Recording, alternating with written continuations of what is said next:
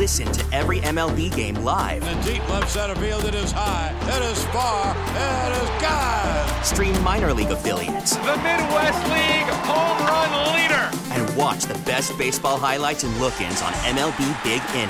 MLB At Bat is your all-in-one live baseball subscription for only $3.99 per month. Deep left field, it's gonna go. Alvarez ties the game. Subscribe to At Bat within the MLB app today. Major League Baseball trademarks used with permission. Worried about letting someone else pick out the perfect avocado for your perfect impress them on the third date guacamole? Well, good thing Instacart shoppers are as picky as you are. They find ripe avocados like it's their guac on the line. They are milk expiration date detectives. They bag eggs like the 12 precious pieces of cargo they are. So let Instacart shoppers overthink your groceries so that you can overthink what you'll wear on that third date. Download the Instacart app to get free delivery on your first 3 orders while supplies last. Minimum $10 per order. Additional terms apply.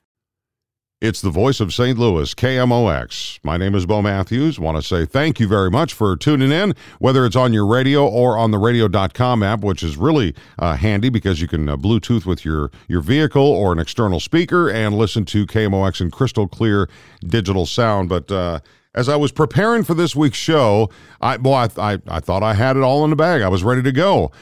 We had, the crazy debate on Tuesday, and a lot of people have been talking about that ever since it ended pretty much on Tuesday night. That seems like it's every conversation I've been into.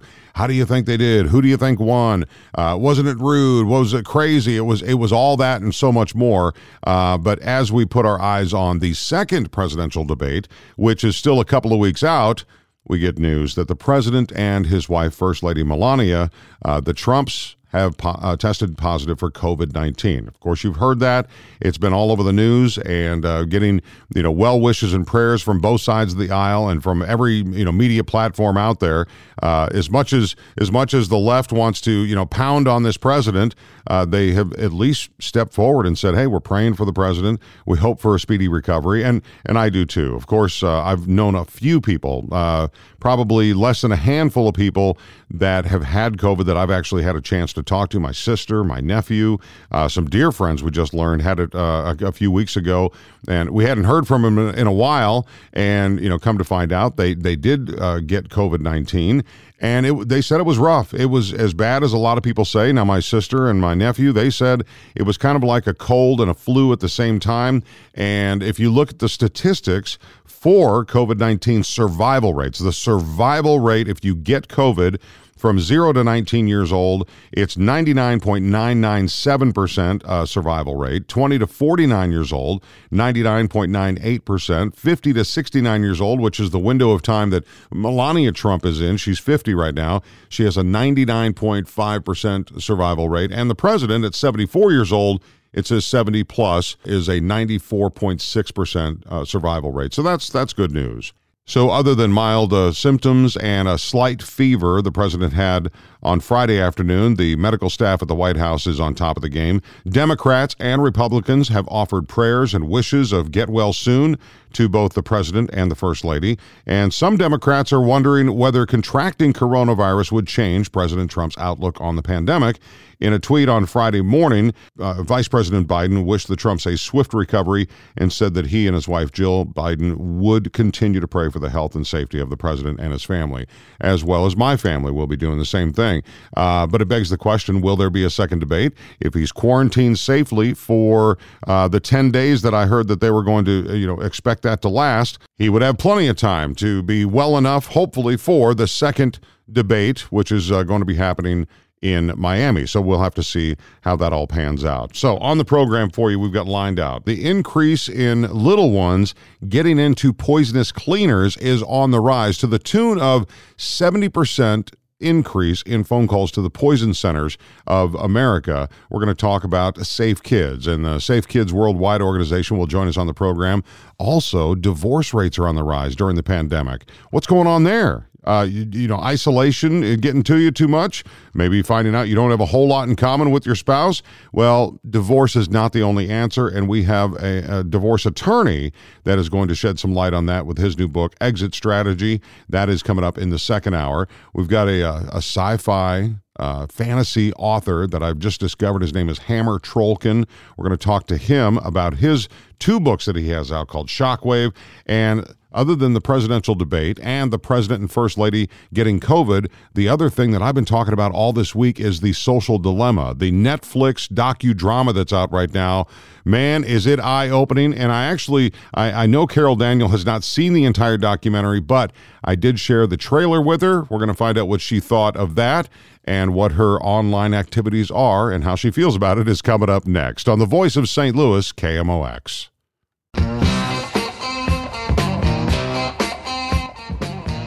The Social Dilemma. Have you seen the documentary? It's getting a lot of traction. It's a Netflix docudrama. They call it a hybrid because there is a little bit of acting, but most of the people that are in it are experts from the social media world, and some of the creators, like the guy that created the like button or the godfather of virtual reality, they're all in it, and most of them are off of social media, which is amazing to me. But the film explores the rise of social media and the damage that it has caused to society, focusing on its exploitation of its users for financial gain through surveillance, capitalism, and data mining. We've all talked about algorithms before, and the algorithms are in sync with what we talk about near our computers or near our phones. You'll talk about a subject, next thing you know, you're seeing an ad for what you were just talking about. It's crazy. But so I asked Carol Daniel to watch just the trailer before getting to the actual documentary because we don't have the time right now. But it says in the documentary that for every keystroke that you have made on a computer connected to the internet, it is saved. And so, Carol, you said you were searching something last night that you don't want nobody to know about. What was that? What was that you were searching? Can't even say it. Can't do it. What's different about this, Carol, is that it's a docudrama, so they call it a hybrid. So there is some acting in it, but all the people that are featured are people that used to be in the industry, like the guy that you just heard said, I was part of the team that developed the like button. Yeah, who knew, right? I didn't know. And the 3 little bubbles that show up when you think somebody's texting you back? Right. That is by design to keep you on your screen. And you know what ought to happen is somebody hook electrodes to my brain. This morning I'm on Twitter and I went down because there's a new phrase, the rabbit hole, right? Yeah, it's not a new phrase, but it's right. And I remember this morning feeling this tightening in my chest because I went down a rabbit hole of super negative comments about a particular topic. Pick one. There's a lot of them, right? Yeah. And so hook electrodes to me as I wait for that bubble and wait for someone to respond. Those electrodes you're talking about? Yeah. No electrodes. It's all wireless. It's all already. It's totally happening. It's already moving us in ways that we didn't even realize. My wife and I one time were talking about how to build a greenhouse out of farm windows, old farm windows. Right. The next day, we see an ad. You got an ad. Not about greenhouses with old farm windows. That's how specific it is. It is crazy. And so to hear these very intelligent people that were on the front end of it, and they said that the beginning of it, there was nothing nefarious about it. It was wonderful. The like button, the reason they brought the like button around is just to bring some positivity to social media, which was, a wonderful thing. But they had no idea that we were so insecure.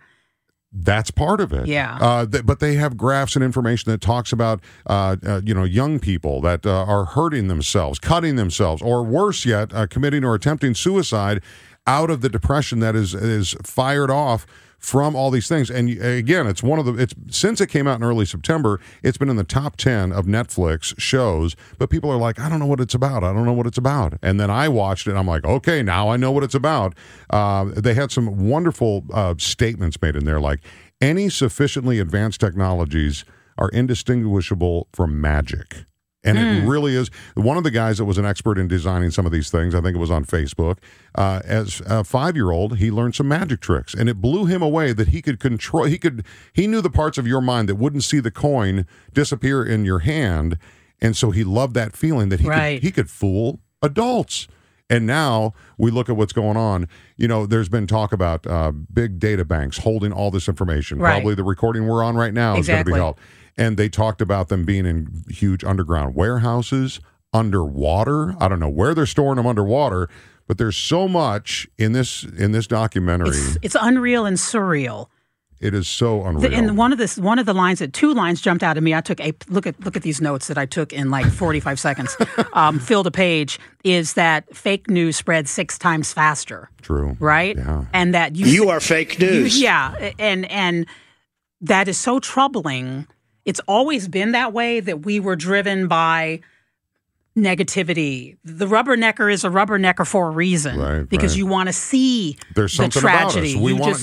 There's something in us, right? And it's always been there. This is not new. No. That we are gossip triggers things scientists know in your brain. Yes. Gossip lights up your brain. You can't turn away from the dumpster fire. You can't turn away from the dumpster fire. You gotta see it. And then the other thing, Bo, that you said is that what they have found is that they're using my psychology against me. And so my question as a journalist, as a mom, as a wife, as a friend, as an employee, as a human being is, what in my psychology are you using against my desire to be liked, my desire to be understood, my desire to be seen? What are you to be first, to be right? The last time we worked together, I brought in the pie caking, right? Yeah. And we put the video up there. Thousands of views on it. And we were looking at that. We were so excited about the thousands of views that happened in a very short amount of time. Right. So to us, it's currency, but to the social media platforms, it's real money. It's real currency. It really is. Yeah. And the way they display it is amazing. Steve Jobs, way back when, said he compared the computers to a bicycle for our brain. And what to me that says, we're on a rocket ship now because there's so much information. You mentioned fake news travels 6 times faster than real news. Yeah. My wife has a saying that the rumors will make it around the earth 6 times, or make it around the earth before the truth gets its shoes on.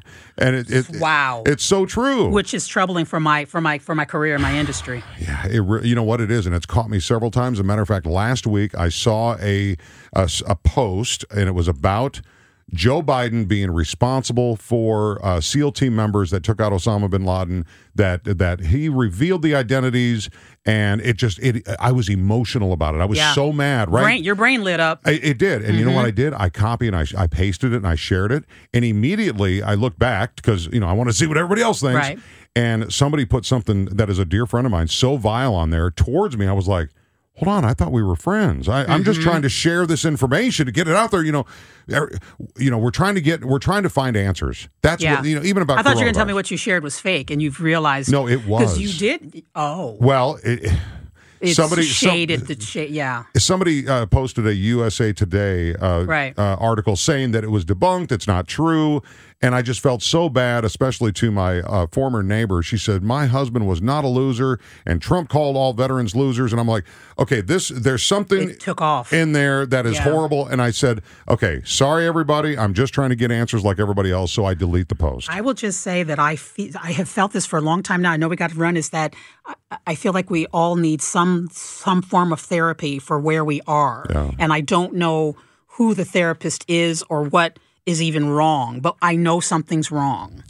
They said, does that make sense? Yeah, they said if we don't, in this documentary, they'll talk about it if you watch it. That we don't get reform on this, because the FCC has, they've reformed television and radio, so we have guidelines, telephone lines, they all have rules.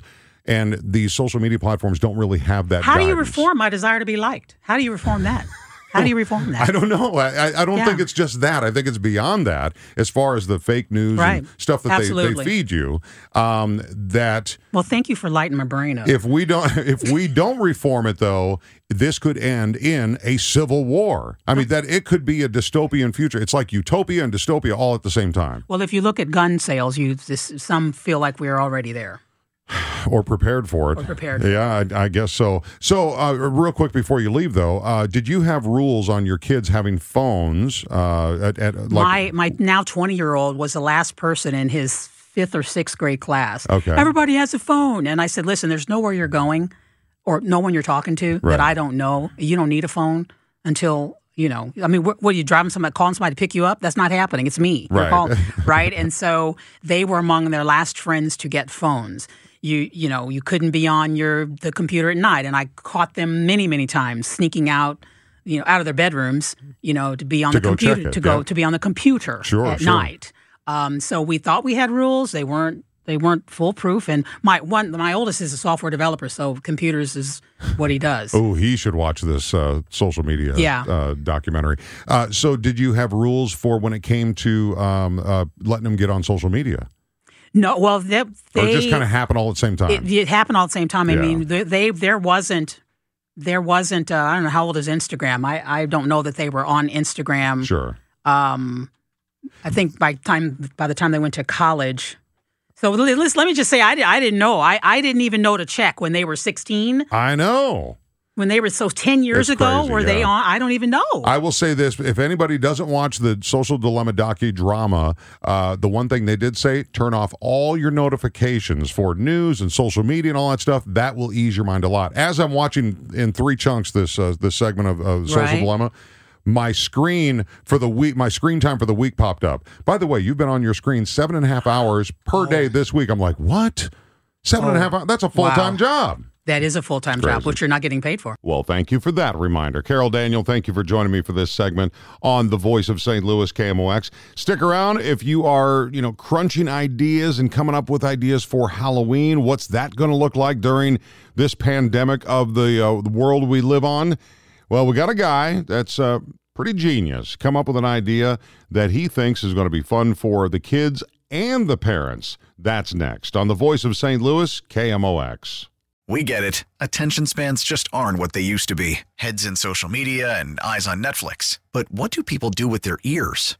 Well, for one, they're listening to audio. Americans spend 4.4 hours with audio every day. Oh, and you want the proof? Well, you just sat through this ad that's now approaching 30 seconds. What could you say to a potential customer in 30 seconds? Let Odyssey put together a media plan tailor-made for your unique marketing needs. Advertise with Odyssey. Visit ads.odyssey.com. Call from mom. Answer it. Call silenced. Instacart knows nothing gets between you and the game. That's why they make ordering from your couch easy. Stock up today and get all your groceries for the week delivered in as fast as 30 minutes without missing a minute of the game. You have 47 new voicemails. Download the app to get free delivery on your first 3 orders while supplies last. Minimum $10 per order. Additional terms apply. It's The Voice of St. Louis, KMOX, and if you look at where we started with the pandemic back in, February, we missed so many holidays. Really, shutdown began in March, whether it was Easter, Memorial Day, Mother's Day, Father's Day, all these things. Halloween is coming up. Have you been thinking of ideas of how you're going to execute Halloween? Whether you're going to be going to a party, whether you are going to, go trick-or-treating. Are you going to do that? Well, we got some ideas on that front, but the CDC says virtual Halloween parties is really the safest of all. They do say limit numbers of attendees as much as possible if you're going to have an in-person party.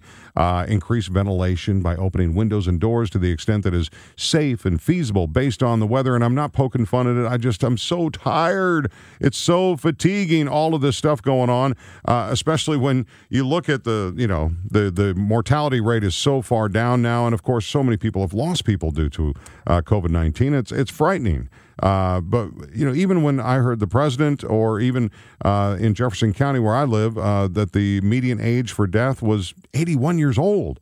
Not that that's still young in this day and age, but here's the thing. When you're going to do Halloween celebrations, you got to do it safely, right? We're all going to do that. Masks, that's no problem because we're all already wearing them. If everybody dressed as a surgeon, well, there's your mask. That would work into your costume, right?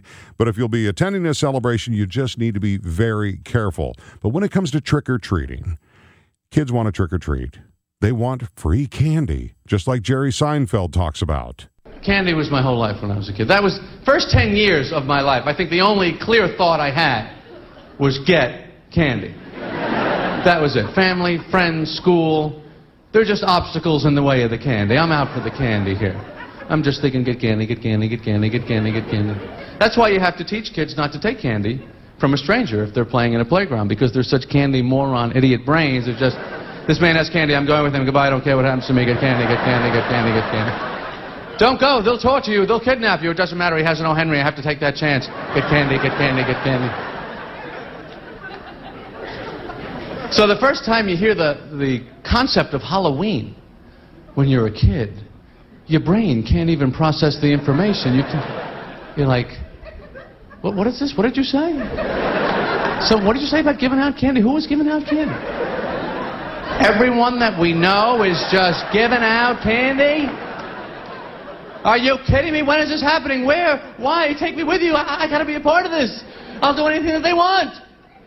I can wear that. Matt Thompson is my guest, and Matt, you have come up with another ingenious way to deliver candy and other things to trick-or-treaters this year. Now, we are a ways out, but we need to plan if we want to do anything like you. Matt Thompson, you're a carpenter by trade, is what I see on Facebook. Is that your full-time job, carpenter?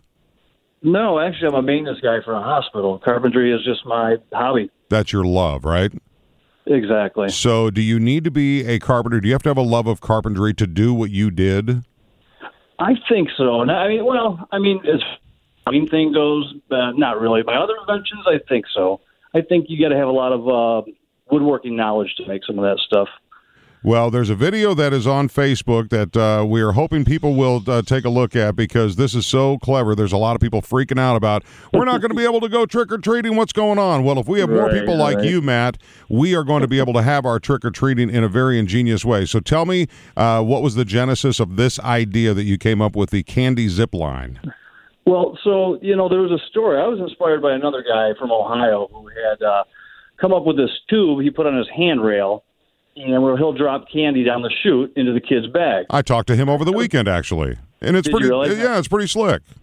Yeah, I want to give him credit. That was my inspiration. But I thought, you know what, with the stuff that I make, I want to entertain people a little bit more, and I like to add beer to a lot of the things I make. Any type of alcohol, really. Not for the children, of course, for the parents. Of course. Of course. So we actually have one of those neighborhoods where we all kind of hang out and, hand out beers. The neighbors hang out, and we have a fire out front. I don't know if that'll happen this year, but, it's just something fun to look at. I just wanted to give other people ideas, too, get these kids out trick-or-treating. But this is a pretty my first thought when my producer said, man, there's a guy with a candy delivery zip line operation, I thought, okay, like the old clothesline where, you wheel it by hand going one way, pull it back by hand the other way. You ramped it up. So describe for our listeners what this thing is. So this is basically a beer caddy. It holds two beers, wooden. It has two pulleys mounted to the top that sit on a zip line, but I also have a ghost mounted to the end with the hands where you attach candy with a rubber band. And so you put a couple cans in, and you shove this zip line. You shove it down the zip line about 30 feet to the sidewalk where the kids and the parents will take their stuff. And then I got a fishing reel hooked up to a drill that pulls it back to reload, and it pulls it back fast. I've already burned up two fishing reels with it. So I got to figure out something for that. Okay, so and it only takes a couple of seconds to get it back to you, right? Right. And you've tested this out. Efficient. It's tested and tried and trued, right? That's right. So you said your community, the neighborhood you live in, during coronavirus pandemic, I'm guessing you guys have had driveway parties, you've got together social distance correctly, right? We have. In fact, I don't know if you looked at my page, I built a pretty crazy backyard bar recently, and so we have some neighbors over, and we try to keep our distance, but we still hang out. We're playing it safe, though. And is Halloween usually a big thing for your neighborhood? When the weather is good, yes. It is a pretty big deal. Everybody's got lights on and, handing out candy and hanging out and having fun. It's like every community in America. Halloween is just a thing. I mean, I remember it as a kid. Even homemade costumes were fun. But, when you got your first store-bought one, you were all excited. And then you put the mask on and the rubber band, it snaps. It's like, crap. Yeah, the ones from Kmart that smell funny, that plastic. Yeah, there was some kind of formaldehyde or something in there. Right. So your job is you're a maintenance person at a hospital. Is that what you said? Yeah, I actually do fire protection. It's kind of routine stuff, so I have a lot of time to think about what I'm going to make next. I love that. Working it out in my mind while I'm making money. So did you verbalize to anybody that you were going to come up with this zip line idea, or did you just do it and then showed it off? I did it. I'm careful to tell people what I'm making. In my mind, somebody already has the idea, and they're working towards making it. So as soon as I get the idea and the details worked out, like the other Friday, I had the idea. So I started on my way home from work. I picked up the parts. I started putting it together on Saturday, making my wife mad because we were supposed to do other stuff. Of course. I said, I didn't make time for it, but I wanted to start recording it on Monday. And I asked my neighbors and family, hey, will you dress up your kids to make this video? Because, it makes a difference, see some trick-or-treaters there. So I knew it had all the elements. It had a zip line, it had beer, it had a fishing reel, and I knew it was going to take off. I had a feeling. Are any of the major networks are they reaching out to you? Oh yeah, I was on the TV show Right This Minute today. Access Hollywood tomorrow. What? But the coolest thing of all of this is that I got Bud Light's attention. And I'm expecting a shipment of beer tomorrow. Hello, there you go. That's one for the neighborhood. I love that, and all the traction that you're getting, all the traction you're getting on Facebook. 3,200 comments on your original post, 10,500 emojis, 50-some thousand shares you've had on this thing. Did you ever think it was going to get this big? Well, I've had some videos hit, 40 million, the Michigan wine chair, the Michigan beer chair. What? I had a really good feeling about this one. Yeah. It's and if you count all the other pages that have shared it, I've got hundreds of millions of views on the things that I've made. Of course, you don't make any money off that, but it's still, I just have a lot of fun doing this. Well, hold on. How come you're not making any money off it? Because Facebook's obviously making money off of you. Well, it's a little tricky. You got to get sponsorship and. I don't want to spend my time focusing on that. I got my bills paid. I got, beer in the fridge. I just want to go home, make stuff, and have fun. I love that. I love that. I think a payday's coming. We'll see. Hey, you're getting a shipment from Bud Light possibly tomorrow, and we're right down the road from their headquarters. By the way, we might have some pull here, buddy. Right. So what's next for you in your brain? You've already created this candy zip line. Where's your brain going next?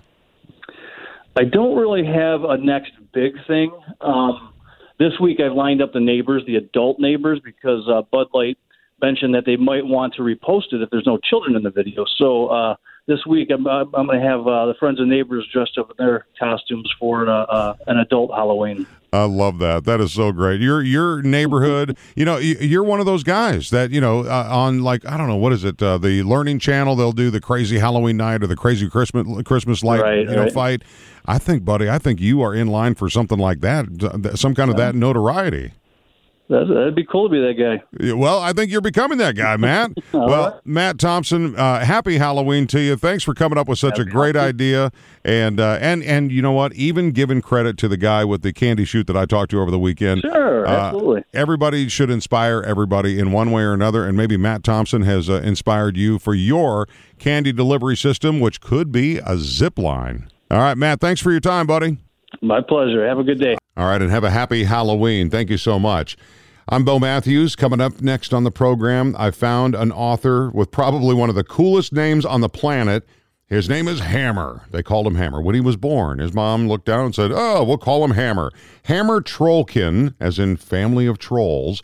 Hammer Trollkin is my guest. He wrote a couple of books in the sci-fi fantasy section that even if you're not a reader, I think you would enjoy it, especially during this time when we're all looking for an escape.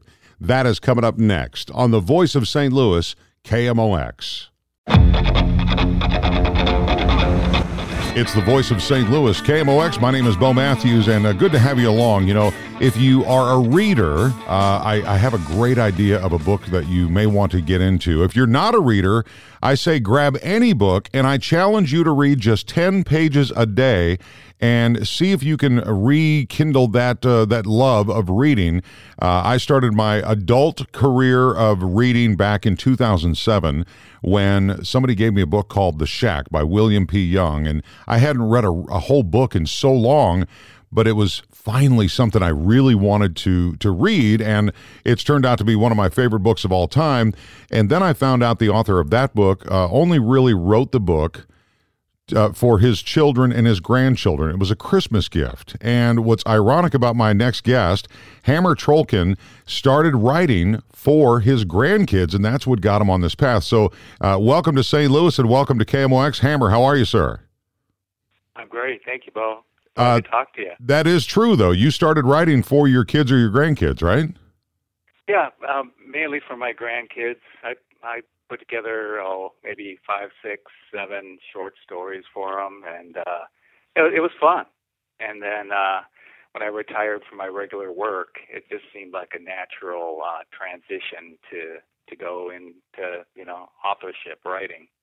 Well, let's talk about the book Shockwave. Now, there's 2 books out there, Battle for Earth, Journal 1, Shockwave Book 1. I read some of it on Amazon where it's available, and I want to know about how long ago you wrote this book, because there was so many similarities to the world right now in isolation, that we're all going through with this global pandemic. Well, what I loved about what I read so far of Battle for Earth, Journal 1, Shockwave, is that it's written as a journal. It's almost like the author, you, wrote it as though it was a real-life experience that you were just journaling as you introduced the different characters. But if you could, for those people that may have not read sci-fi very much, it's kind of a mix of sci-fi and fantasy, and a lot of action. Give us the premise of the book. Well, so what's happening with the book is Earth has been invaded by aliens. And they're, this is like an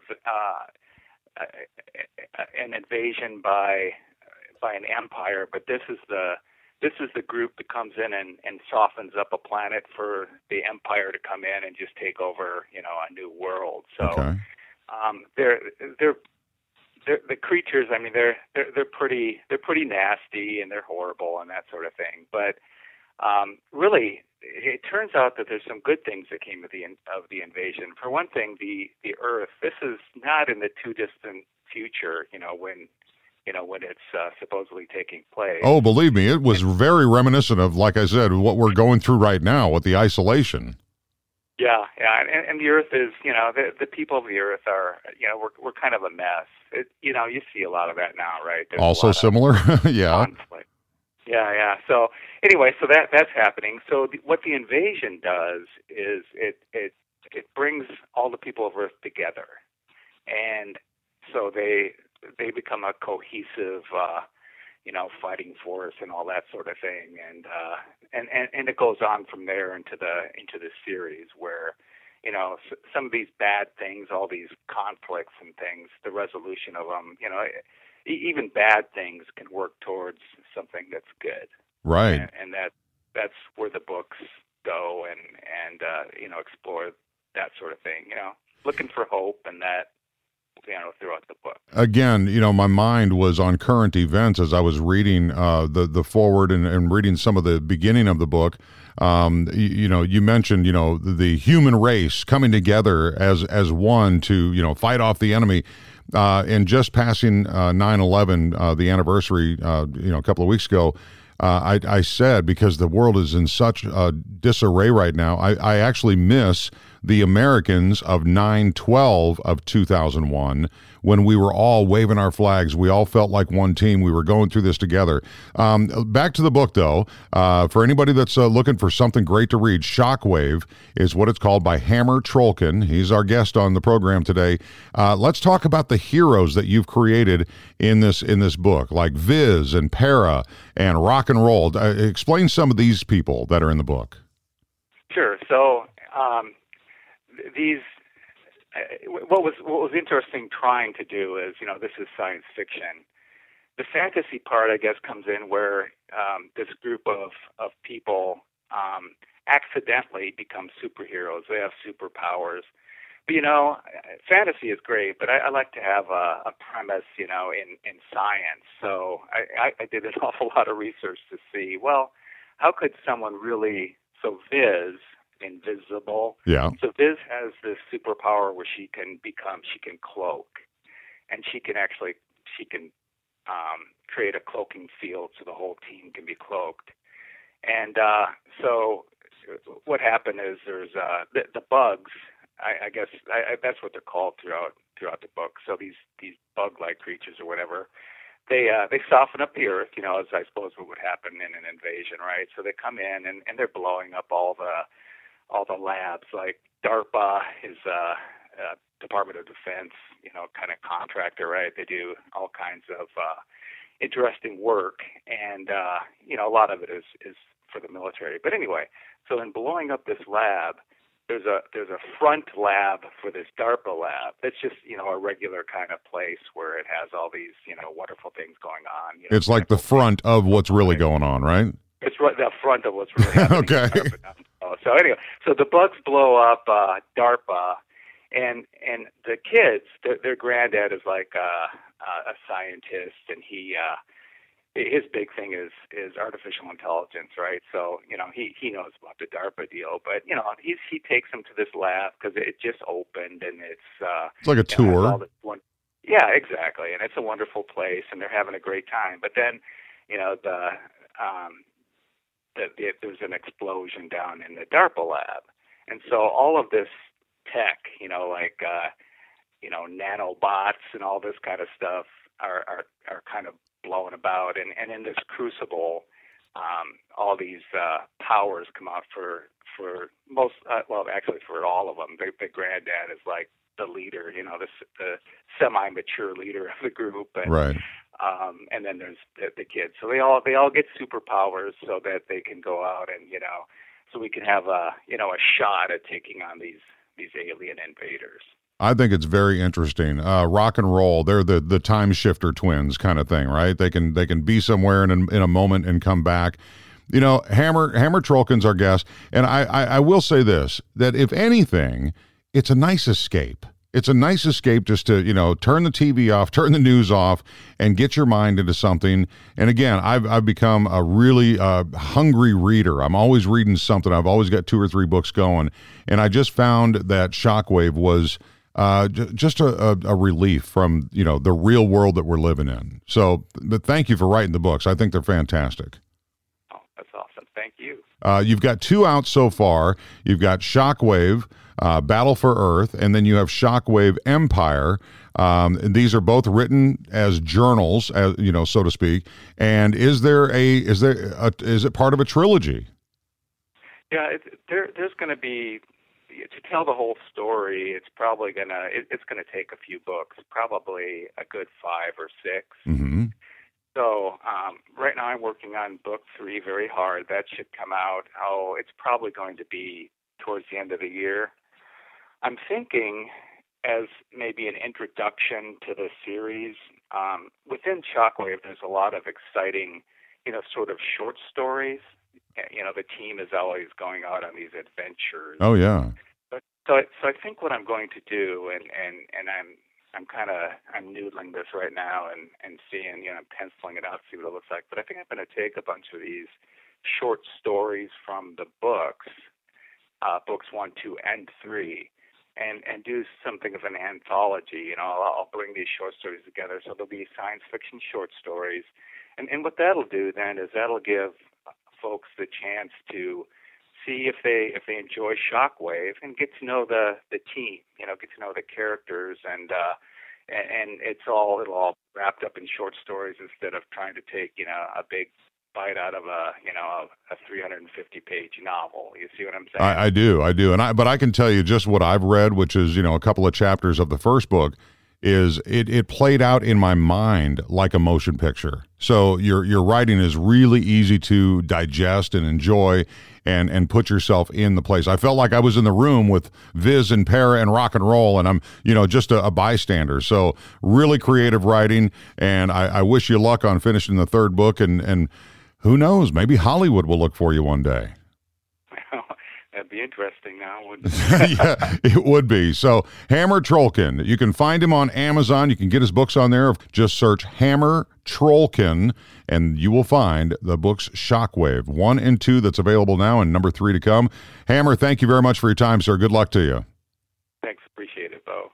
I'm Bo Matthews, and coming up in the next hour after the news, we are going to be talking about some serious stuff, including what's at stake when it comes to voter health issues. We are getting really close to the election, and we're not talking about debates necessarily, but we're talking about making sure you can get your vote in and how safely to do it.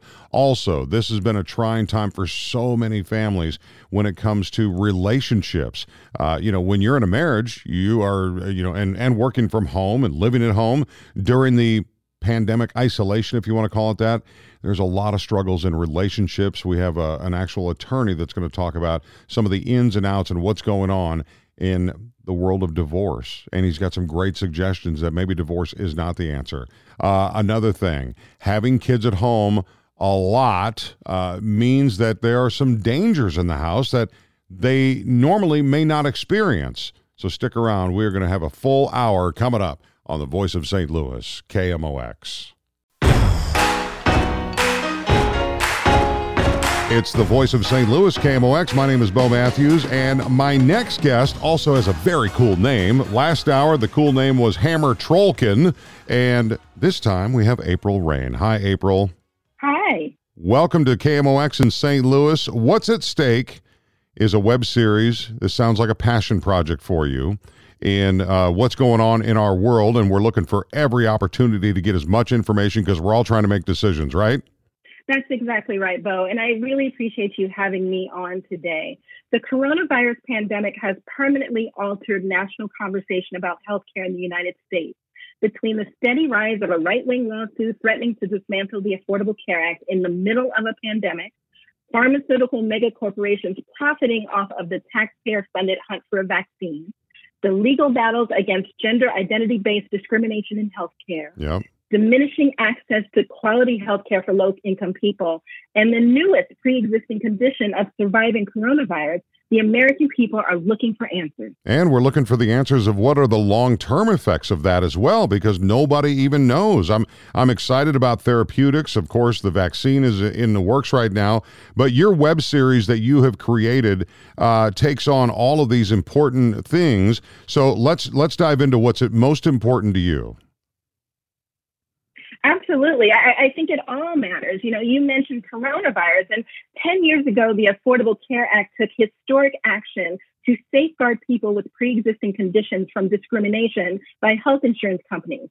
Since then, millions of Americans have been able to access quality, affordable care for the first time. Now, countless people are grappling with America's newest pre-existing condition, COVID-19.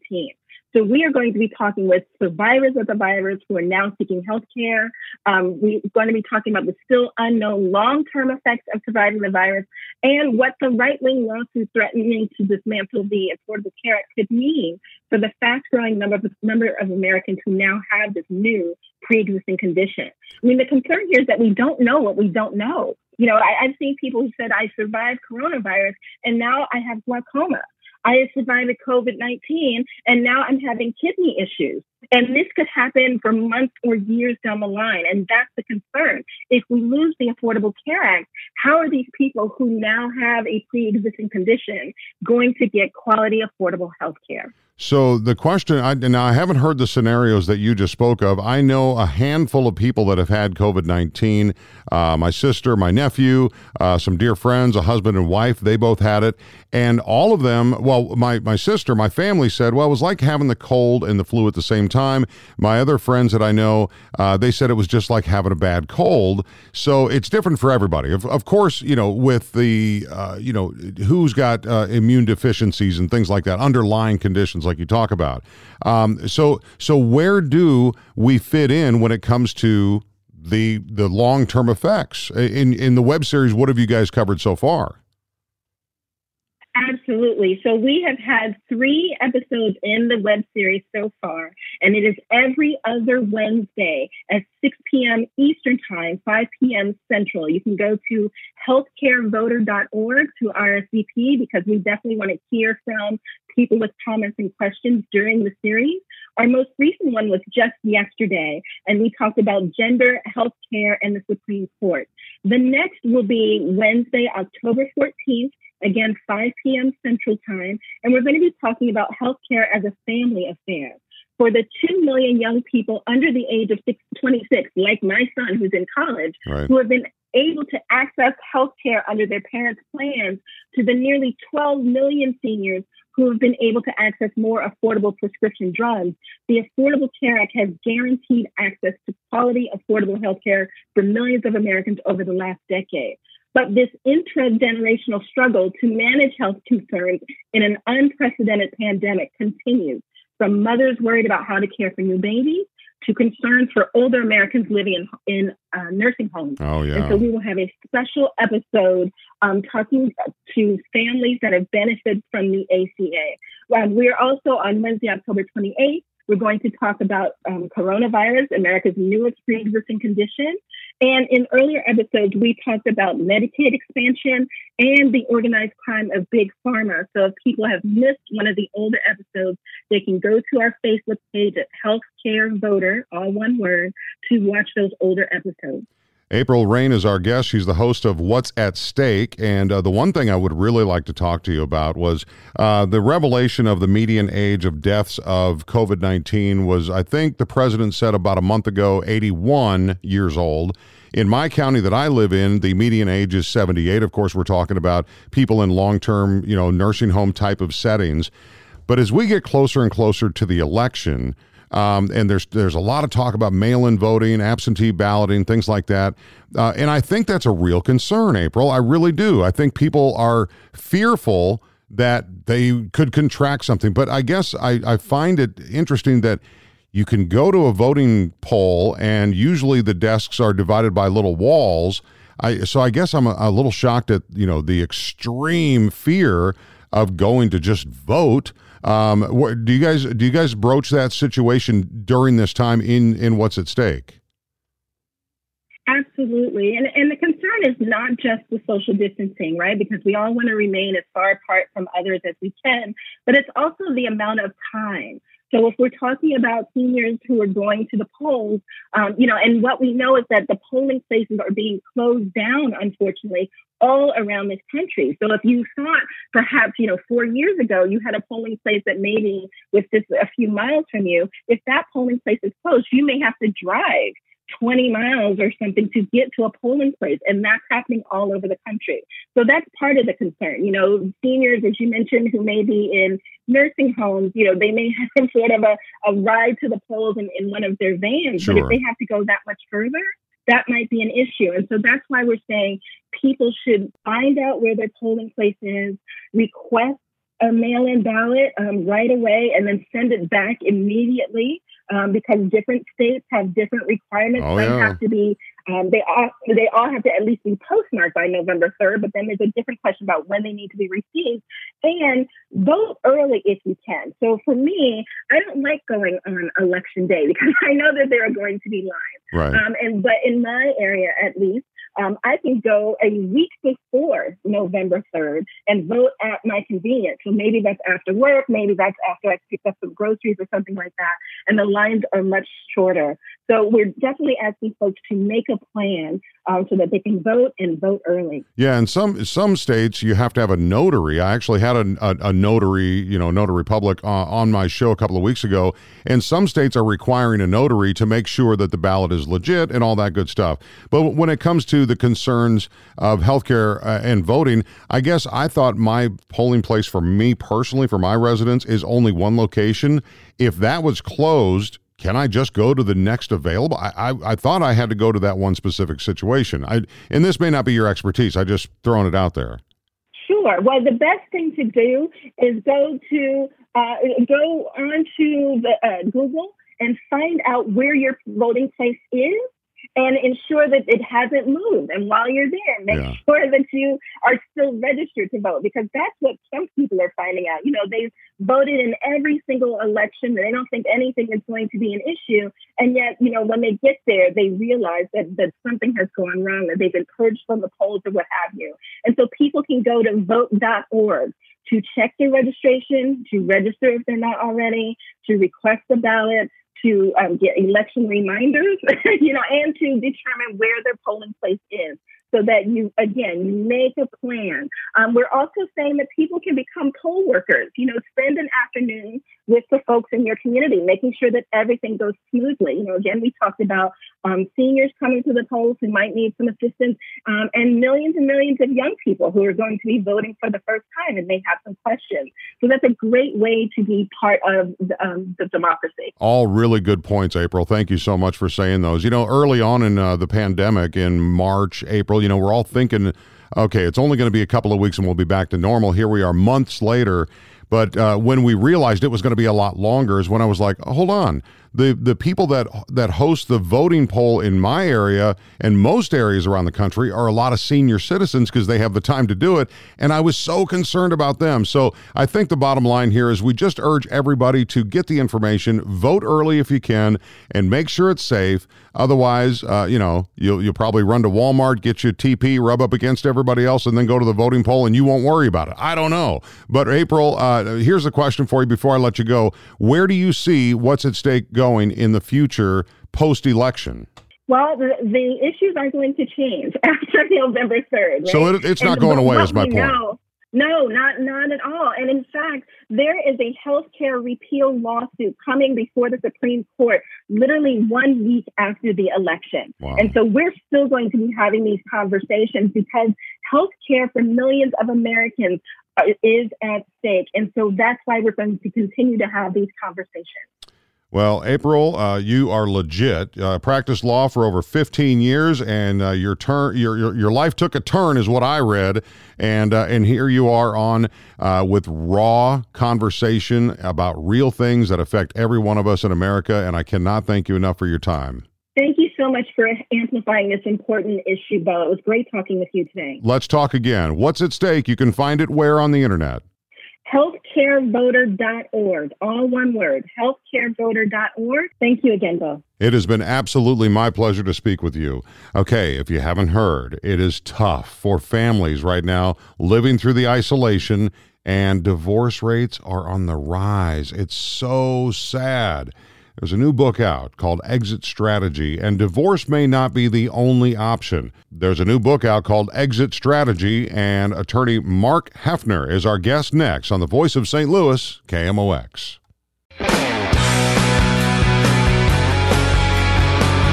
It's The Voice of St. Louis, KMOX. People are staying at home a lot more, working from home, not leaving during isolation time during this pandemic.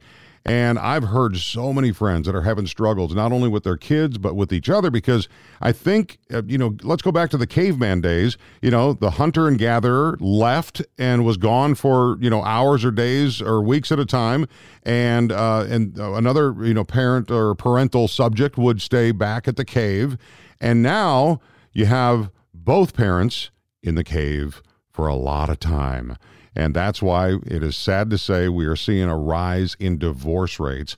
Mark Hefner is my guest, and I don't even know where this conversation is going to go, Mark, but let's talk about your new book. It's called Exit Strategy, but exit may not be the only answer, right? Absolutely not. No. Divorce should be a last-ditch effort more than anything else. If you guys can save your marriage, one of the things I actually recommend in the book is try and go to a therapist beforehand, see if you guys can work on communication. Sure. Divorce should be kind of the last option. But that being said, staying in an unhealthy relationship, especially if you have kids, I think studies have shown that that's also really bad for kids. It's terribly sad. Yes, it's not a happy time, and it's not what you want your kids to remember of childhood is mom and dad fighting nonstop. Right. Oh, that's true. And I come from a broken home. My parents divorced when I was 7, and it's rough. I mean, I still, this many years later, I wish they would still get back together. It's impossible. But really, these are side effects. We're hearing about suicide rates and depression, and divorce rates are on the rise. These are all side effects of not so much the actual coronavirus or the COVID-19, but of the environment that we're all living in. So your book, Exit Strategy, talks to what? Talks to what for the people that are listening right now that are struggling? Yeah, sure. Exit Strategy is a book about understanding and kind of going through the divorce, from tips on if you're going to be going through it to describing the process of it, so you kind of understand it a little bit more. Mm-hmm. Divorce, for most people, is extremely scary, and a lot of it is just complete unknown. So what I try to do with this is really take some of the unknown out of it, and then also give kind of tips if you are going to end up going through it on how best to resolve the situation. It turns out to be, when you take the emotion out of it, it turns out to be a business deal, right? This is how long we've been together. These are what we've, the belongings we've gathered, and how do you dice that up?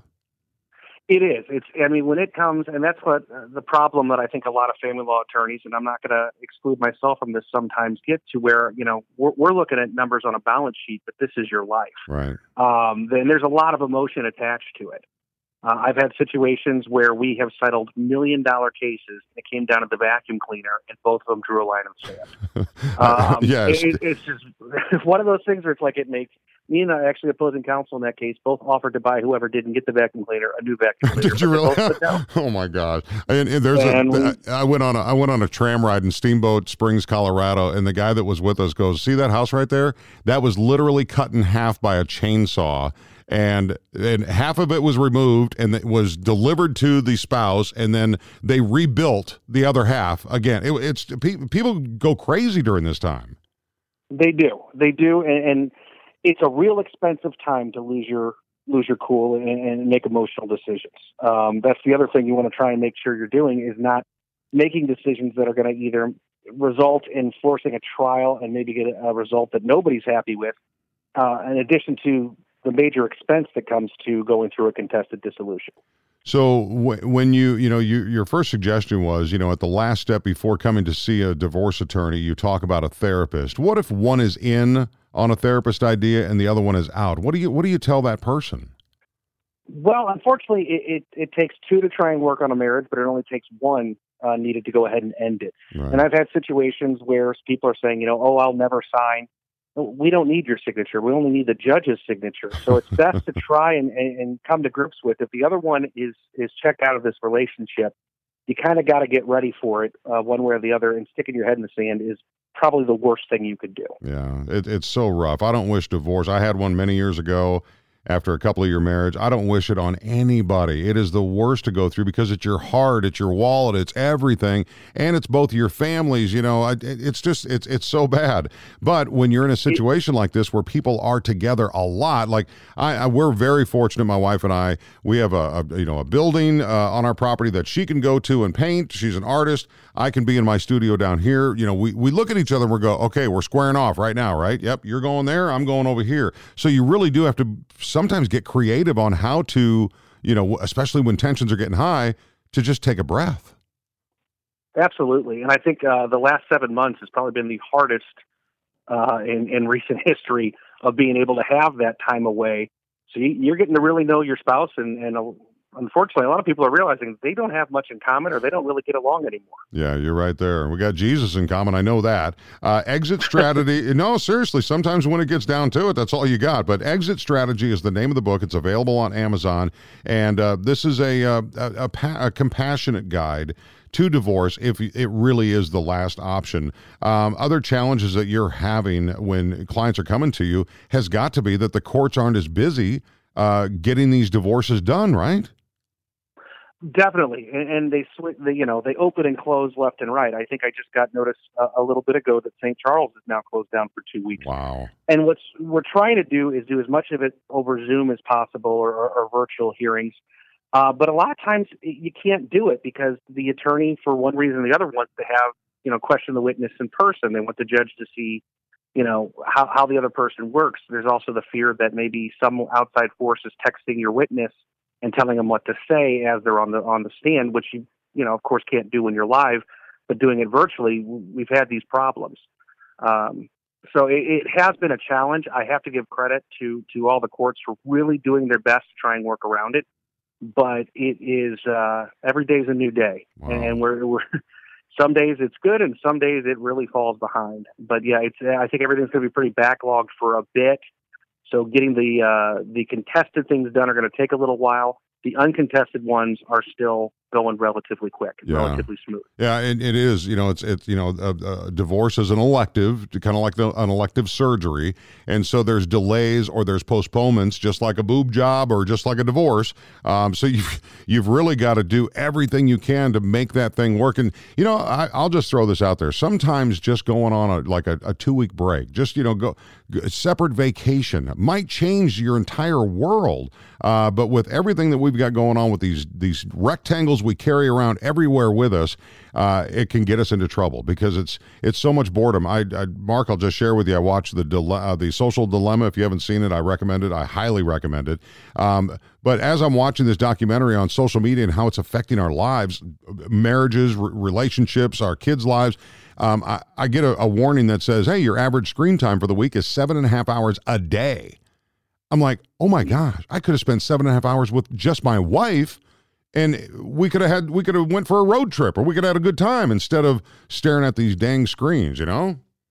Absolutely. And in fact, the book even covers one of the worst things you can do during the divorce is post a bunch of things on social media. Oh, yeah. Either you're out having a great time or you're slamming the other person. I mean, that's all admissible. Judges look at it too. So, yeah, I would agree with you that social media is not anyone's friend, either in probably trying to keep a relationship or when dissolving one. Yeah, absolutely. And if you haven't, like I said, if you haven't seen that documentary, I'm screaming it from the mountaintops because it is so eye-opening. Mark Heffner is our guest here. He's a local lawyer and author of a new book called Exit Strategy. This is man-to-man. Just a question for you. We're all going through this, so you're going through an isolation period just like the rest of us. How are you dealing with all this? Are you doing okay? Actually, we've been very lucky. I'm lucky enough to be married to my best friend, and, awesome. and we've done a lot. It's not to say that we don't have our days where we wake up on the wrong side of the bed, but we're usually able to fight through them. And I so far I think if nothing else, this has either done one of two things for relationships: it's either brought them closer or further apart. And in my situation, I'm very fortunate and blessed to have, I think, come closer together. 100%. Andy Frisella is the owner of First Form and Supplement Superstores. I heard him early on, like within the first 2 weeks of the beginning of the pandemic. He said there's going to be two types of people. There's going to be one group that's just going to crumble and fall to the side and just not know what to do, and the other group is going to thrive, and they're going to get creative, and they're going to do big things. They're going to build their relationships and things like that. So that's really my hope for people, is to be better through this, because we're all going through it. And again, I don't wish divorce on my worst enemy. Mark Heffner, thank you so much for your time. Good luck on your book. Is there an audio version of it, a Kindle version? Talk about where we can get it. Yeah, Amazon, there is it's the physical copy you can order, or there is a Kindle version as well. Awesome. Mark, good luck to you and your best friend. I hope you endure this just fine, and thank you very much for your time. Thank you. My name is Bo Matthews. I told you this was going to be a serious hour. Not only are divorce rates on the rise, calls to the Poison Help number are up by 70% since the start of pandemic for hand sanitizers alone. And it's a perfect storm for highly vigilant, highly distracted parents, increased use of cleaning products leading to increased dangers for children. We're going to talk to an expert about this and what can be done to keep our kids safe next on the Voice of St. Louis, KMOX. It's the Voice of St. Louis, KMOX. My name is Bo Matthews. We talked about the dangers of the isolation that we're all experiencing during this pandemic. We talked in the last break of how divorce is on the rise. We need to talk about the kids. And I told you this was going to be a serious hour because there are a lot of things to be concerned with, especially when it comes to everybody's at home, everybody's living on top of each other. Well, there is an organization called Safe Kids Worldwide, and Daphne Greenlee is part of that group, the network manager. Welcome to KMOX in St. Louis. How are you? I'm great. Thank you for having me. Absolutely. And I think this is so important because we're doing everything to keep our families, young and old, safe as possible. Tell me about this organization. I've never heard of Safe Kids Worldwide. What is that? What do you guys do? Sure. We're a global organization that is working to protect kids from injuries at home, on the road, and at play. We know preventable injuries are the number one cause of death for children in the U.S., so we work with an extensive network of over 400 coalitions across the U.S. That work diligently just to prevent injuries to kids from motor vehicle crashes, drownings, fires, poisonings, and burns. And with the coronavirus and isolation, kids are at home, and there is a big danger of poison. When I saw the statistic of the calls to the Poison Help number up 70% since the start of the pandemic, just for hand sanitizers alone, my jaw hit the ground. So, and a lot of those a lot of those containers look like something that they're not, don't they? They absolutely do. It's a sad number to look at, but we know with more cleaners in the home and parents are being so much more diligent about keeping the house clean, there's just more risk for injuries and for children to get exposed to poisons. And with as you mentioned, the containers they look like sometimes like water bottles and food pouches, and when you take all of that into account, it's really difficult for a young child to gauge what is a safe thing and what is not. In radio, we get exposed to a lot of new things in the world, and I just was with a colleague of mine, and he pulled something out of his pocket that looked like an air freshener, and it was an alcohol vaporizer thing, and I thought, well, that kind of looks like a toy. So I'm sure that to a child, that would look like a toy. So this call and this conversation with you, Daphne, is really just keeping this top of mind, correct? Correct. Just making parents be aware, things that we're using to keep our homes clean can also be a danger, if a child has access to it. So trying to be aware of where we're keeping those, where we're storing those, and, what to do in case of an accident that happens. What do you think is the most dangerous? Is it the bleaches or the alcohol-based products? What do you think is the most worst? Right now, what we're seeing from January to August this year compared to last year, there's been that 70% increase that you talked about in the hand sanitizer. Yeah. But we're also seeing a 20% higher in the cleaning products, and most of those are coming from bleaches. But we're also seeing some from the non-alcohol disinfectants and other things as well. Now, I have some dear friends that just had a little boy 6 months ago during the pandemic, during the beginning of the pandemic, and they were talking about how they talk about people talk about baby-proof in a home, but we just take for granted that the bathroom cleaner or the kitchen cleaner is just under the cabinet. But when you got little ones running around, especially if you've got multiple children, it's hard to keep an eye on all of those tricycle motors running around the house too, right? Absolutely. Parents have so much on their plate right now, and then add to the mix that kids are in the home more than they've ever been before. Ugh. That's a big job for parents, and it's very difficult. And what we see is, like you mentioned, that the products are often kept in lower cabinets or set on a countertop, and anything that's eye level to a child is just so enticing, and they learn by putting everything in their mouth. So it's a great idea when they're small like that, before they even get mobile, getting on your hands and knees and kind of trying to see that room through a child's eyes and, what are those potential risks. Yeah, last week on my show, we had the National Coalition for Aging, and they were talking about their Falls Prevention Week, right? And it's like, well, what kind of organization is that? It really is about top of mind. There's so many important things that we all have to keep track of.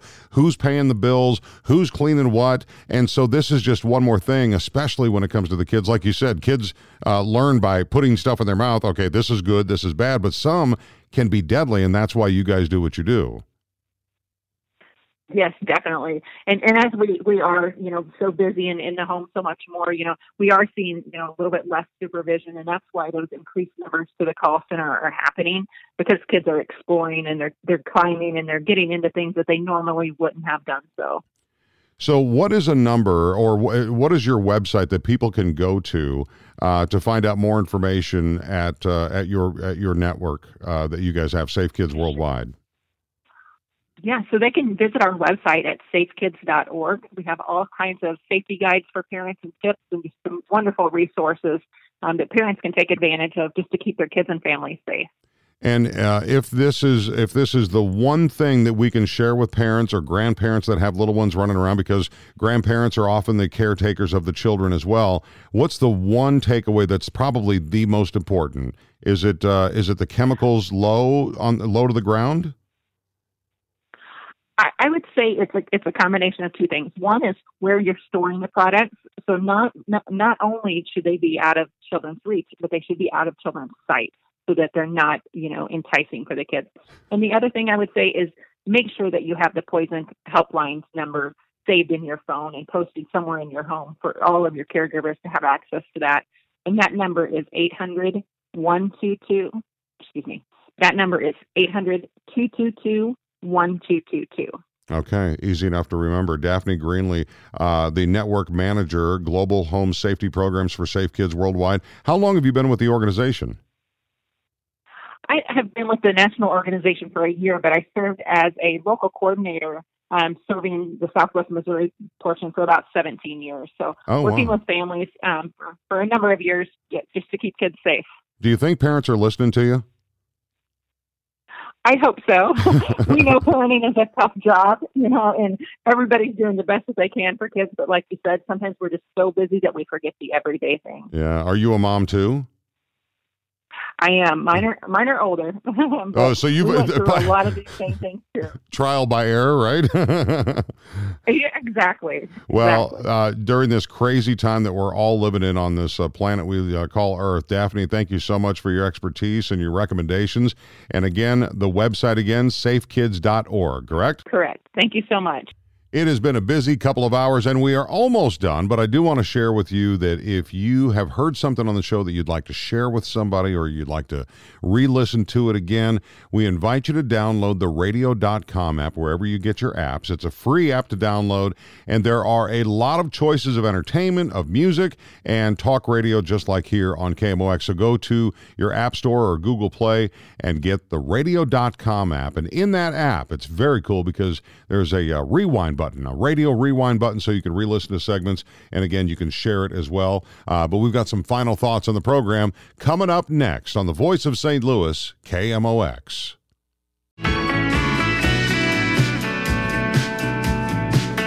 It's the Voice of St. Louis, KMOX. My name is Bo Matthews, and we've gone the whole show without talking about the debate, really, in depth. And last week, we gave you a couple of rules to live by in a debate drinking game. Now, I suggested Kool-Aid or milk or chocolate milk or something like that, but whatever your beverage of choice is, that's fine. I did, however, pour a huge double White Russian with collusion. I'm sorry, Kahlua. That's what I meant. And I was through it by about halfway through the presidential debate this last Tuesday. And the guy that I created the rules with is Brian. You've heard him several times on my show. Brian, welcome back to KMOX. How are you? Oh, hungover. Yeah, me too, a little bit. No, I'm kidding. It was exhausting. And, there's been so much, whether it was private conversations among people or it was, talk radio pundits talking about the debate. Everything, it seems like everything has been said. I just wanted to give you the debate by the numbers. The Commission on Presidential Debates, a nonpartisan body that has organized presidential debates since 1988. Trump interrupted Biden 73 times.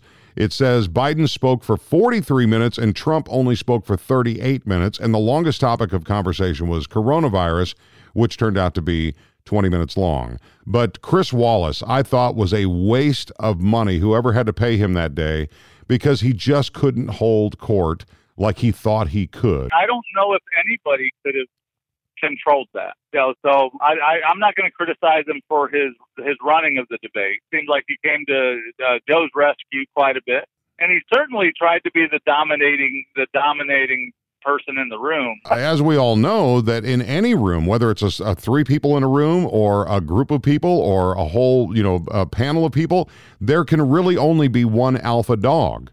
And Chris Wallace was not that. In an interview, he says it was a terrible missed opportunity and that he never dreamed it would go off the tracks the way it did. That's words from Chris Wallace. I think he's right.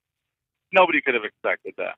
So as we look to the second debate, I certainly hope it happens. I did see that there were 65 million people watched the first one. I bet that there's going to be even more people watching the second one. And I want to just tell you this: that when they had the stage set, and before the candidates came out to do the debate, I looked at my wife and I said, it almost looks like a WWE Monday Night Raw stage. And then it turned out to be just that. Maybe they should go in the ring. And I'm telling you, they need to throw out all of the moderators, bring in Jerry Springer. You're right. It was crazy. But, what do you think the Biden team is saying to Joe, and what do you think the Trump team is saying to him? Well, I truly believe that the Biden team believes that they won. However, so I've watched as many of the segments over again as I can, and I still can't come up with a spot where he actually answered a question, talked about policy, enumerated any of his plans, and even when pressed on it, he got rescued by Chris Wallace. So yeah, I would agree. It felt like, I was looking for policy. I was looking, he's been saying is you got to listen to the scientists and do your job, to the president, whether in public forums, before the debate or even on the stage, about listening to the scientists. But Joe Biden never, in my opinion, never laid out what he would do to improve the situation of this quote unquote pandemic. No, he just blames it all on Trump.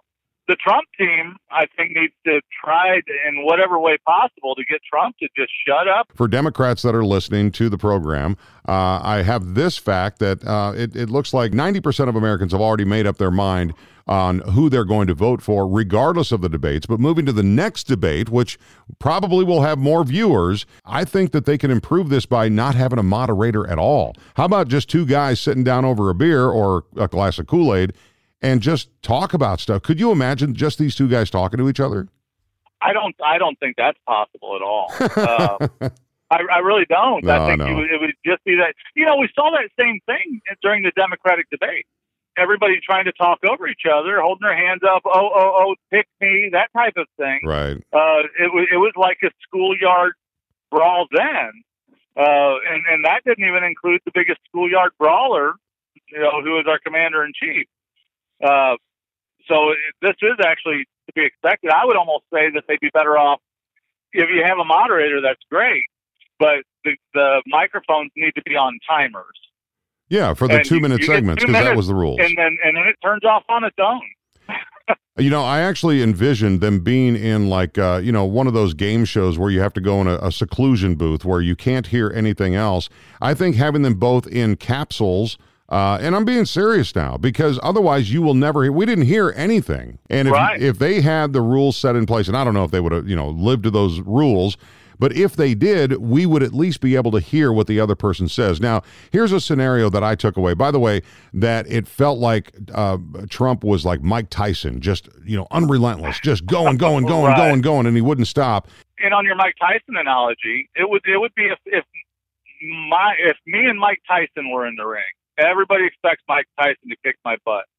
But every time he lands a punch, he hits me in the crotch, and they take that point away.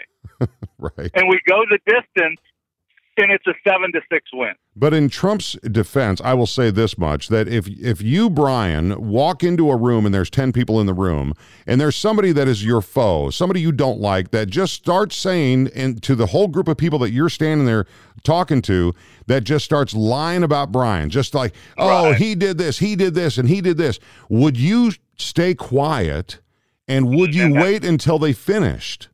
Right. And that's a great point. That requires a level of discipline that is very, very rare.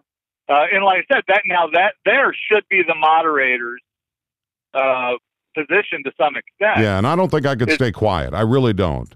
Right. Brian, it's always good to talk to you. Hey, what do you have for the vice presidential debate? I'm looking forward to it, but I got nothing. I don't know what to expect. No drinking debate rules on that one, I guess. Oh, I'll be drinking. Kool-Aid, I'm sure. There you go. All right, that's going to wrap it up. My name is Bo Matthews. Thanks so much for listening. Again, check out the podcast on KMOX.com, or better yet, go and get that radio.com app. You can download and replay and share, if you choose, segments of my show or the entire show. I hope you have a great rest of your weekend. We will talk next week on the Voice of St. Louis, KMOX. Baseball is back, and so is MLB.tv. Watch every out-of-market regular season game on your favorite streaming devices, anywhere, anytime, all season long. Follow the action live or on demand. Track 4 games at once with multi-view mode and catch up with in-game highlights. Plus, original programs, minor league broadcasts, and local pre- and post-game shows. Go to MLB.tv to start your free trial today.